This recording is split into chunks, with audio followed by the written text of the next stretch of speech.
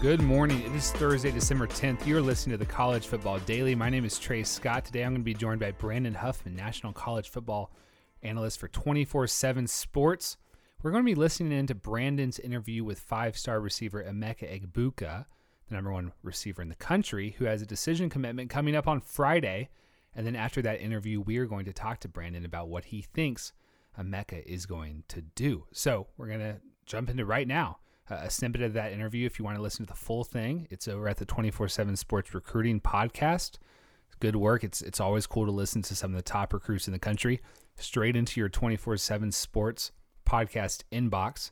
Enjoy it, and then we'll talk to Brandon on the other side. All right, the 247 Sports Recruiting Podcast is joined by the number one receiver in the country out of Steilacoom High School in Washington, Emeka Egbuka.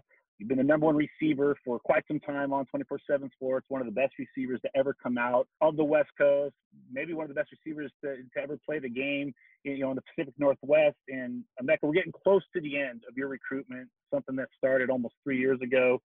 You're down to three schools: Washington, Oklahoma, and Ohio State.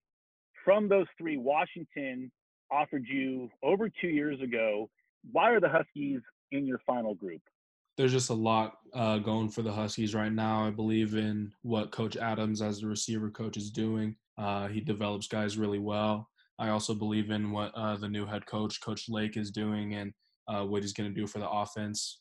There's a great education at UW, lots of Fortune 500 companies that could help me, build my brand after I graduate and after I'm done with football.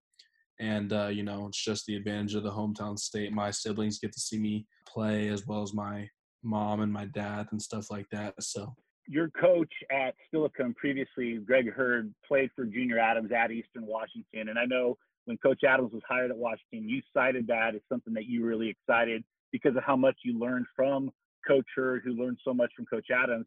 How is your relationship with Coach Adams over these last couple of years? My relationship with Coach Adams is super strong. I don't even look at him as much of a coach, but, kind of just like a uncle, like mentor type of guy.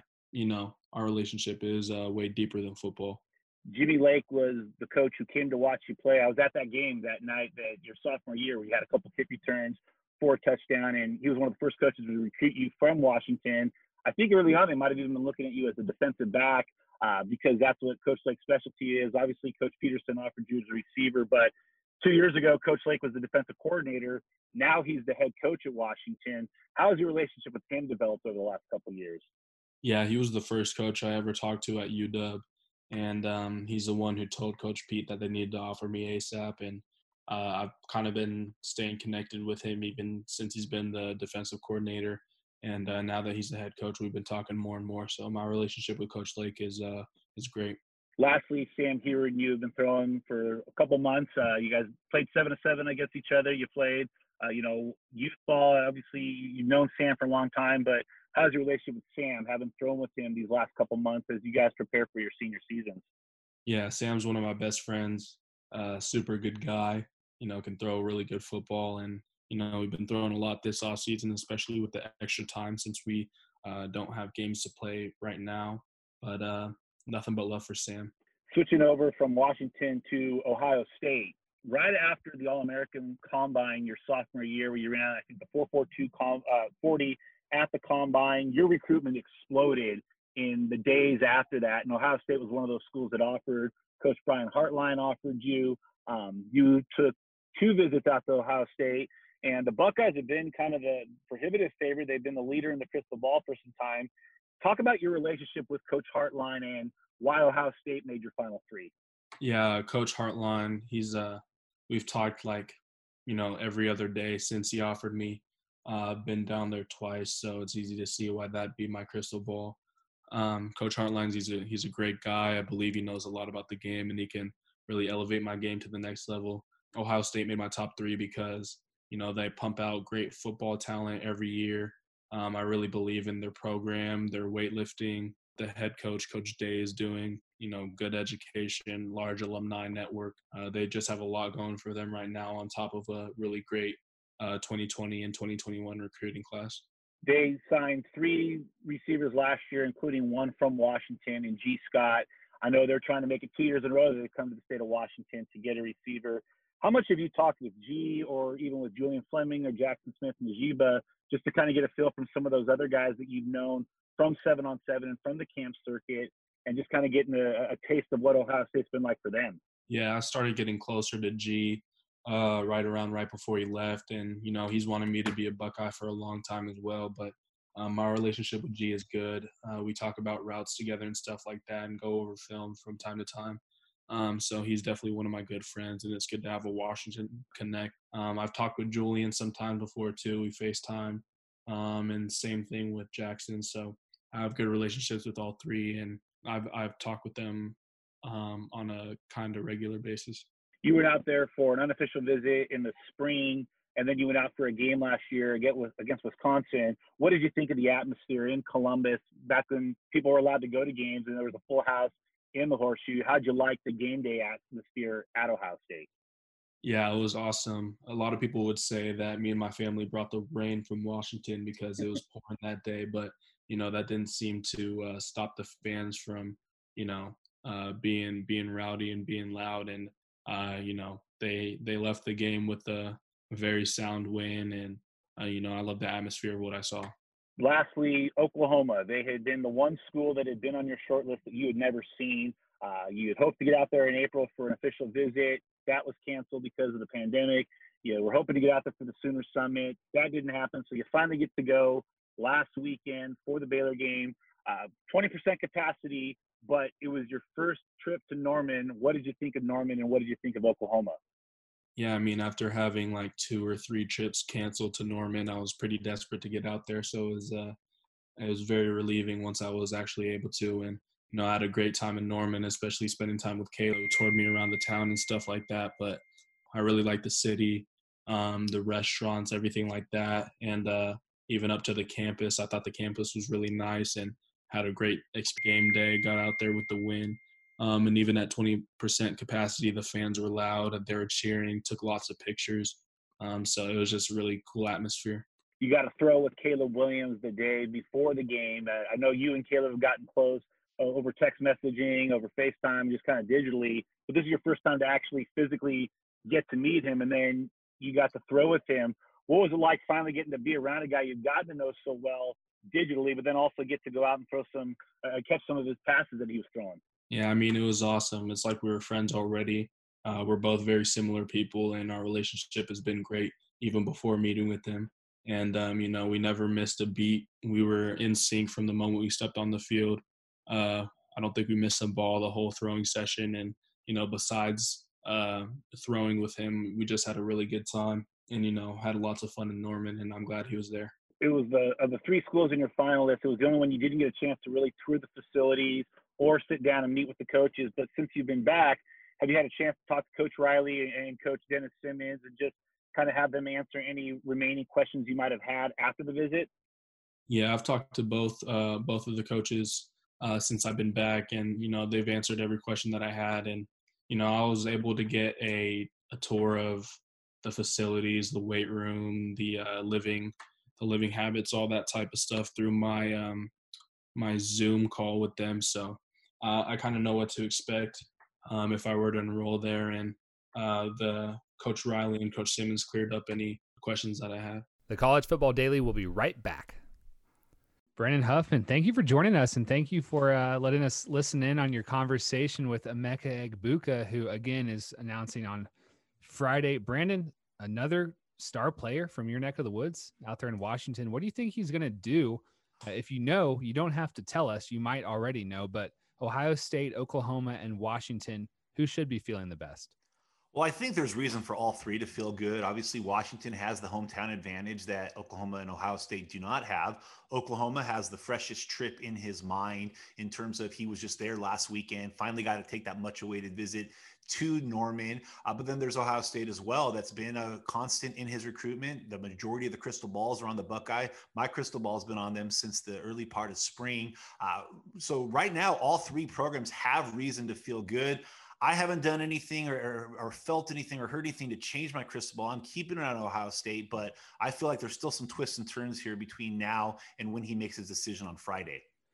I was reading your story on his commitment date, and I thought it was interesting. Like, he's had a chance to throw with Caleb Williams, the Oklahoma quarterback commit, and Sam Heward, the Washington quarterback commit. Hasn't thrown with Kyle McCord yet, the Ohio State 5-star commit. I don't know if that's like the biggest deal in the world. Has it been important for Emeka to get some reps with the guys who he would be catching passes from in college? I think it's more just a familiarity, working on timing, working on chemistry, and developing that chemistry before they get to campus. He's been playing in the 7-on-7 circuit against Sam Heward for a number of years. They've never been on the same team, but they have been basically throwing with each other weekly for the past few months in preparation for their senior years. And then he gets out to Oklahoma for his visit and spends 90 minutes throwing with Caleb Williams. Interesting, enough, like you said, Kyle McCord hasn't thrown with him, at least that I'm aware of. But I think it's more of a chemistry issue in developing that chemistry. I think the wild card in all of this has been that with Ohio State, he just hasn't had that opportunity to really get around Kyle McCord. And, does that hurt him? Does that help him? Who knows? But it certainly gives Washington and Oklahoma coaches and fans reason for optimism in that he understands what each of those quarterbacks can do and what they're doing when they're throwing with him. All right, so let's say the crystal ball is right and that he goes to Ohio State. So table that. In this scenario, he's a Buckeye, another West Coast 5-star to go to Ohio State, and we're going to talk about that in 2 seconds. But for Washington, Brandon, a program that you know very well, what sort of pain level are we reaching to the point where they, like, the number one player in Washington last year, Savell Smalls, like, they signed him. It's not atrocious out here, but it's starting to become a trend. I'm wondering how frustrating that is. And if they do lose Emeka Egbuka to Ohio State, is this something that new coach Jimmy Lake can eventually correct?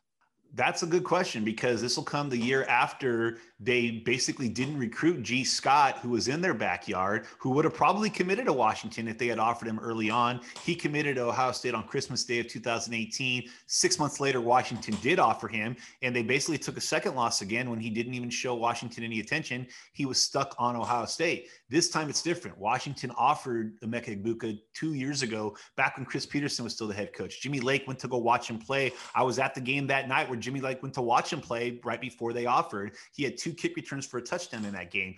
Washington, we know that they are developing guys on defense. We know that Jimmy Lake's preference is on the defensive side of the ball, but you need to get weapons offensively. And I think with Sam Heward coming in, naturally getting the number one receiver in the country who's from your own backyard would have been something that really enhances that offense. Now, are they back to square one? I mean, Heward committed 2 years ago as well. He was a legacy, didn't really have to recruit him as hard, but Egbuka, not only do you lose him, but you may lose him for the second straight year to Ohio State, or maybe it is to Oklahoma, whoever it may be. But Washington needs to start winning these in-state battles and winning these West Coast battles and keeping these kids in their backyard.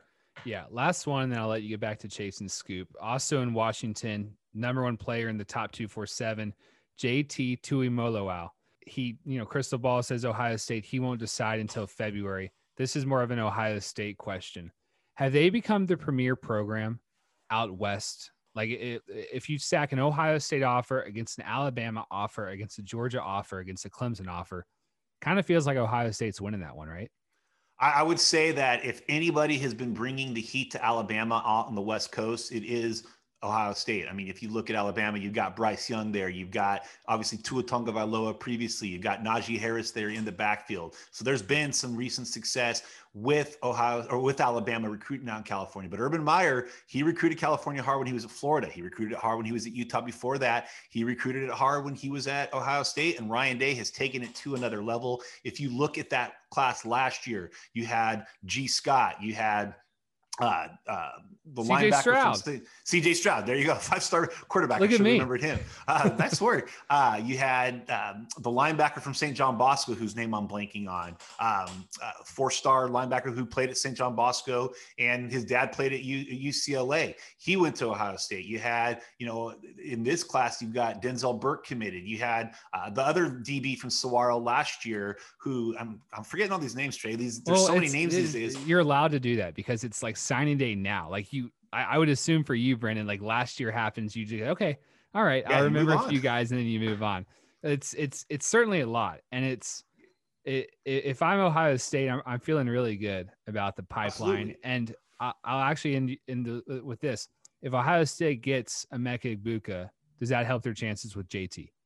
I don't think it hurts their chances with JT, but I think indifferent and separately from Emeka, that's really an Ohio State Alabama battle for JT. It's going to come down to, two programs that have been recruiting and producing and developing elite defensive linemen for the better part of 10 years and even longer than that. And so I think that you already have G. Scott there. You potentially could put Emeka Egbuka there. Now you've got a little bit of a Washington presence on that campus that could only help with JT. I don't know if it necessarily changes the game entirely, but it certainly doesn't hurt the Buckeyes' chances if they get another Washingtonian on campus before JT makes his decision. All right, well, the good news for all y'all out there is it's a big year in Washington on the recruiting trail, and Brandon Huffman, part of 247 Sports' network, absolutely owns that state. Follow him on Twitter at Brandon Huffman. I'm Trey Scott. Our producer is Lance Glenn.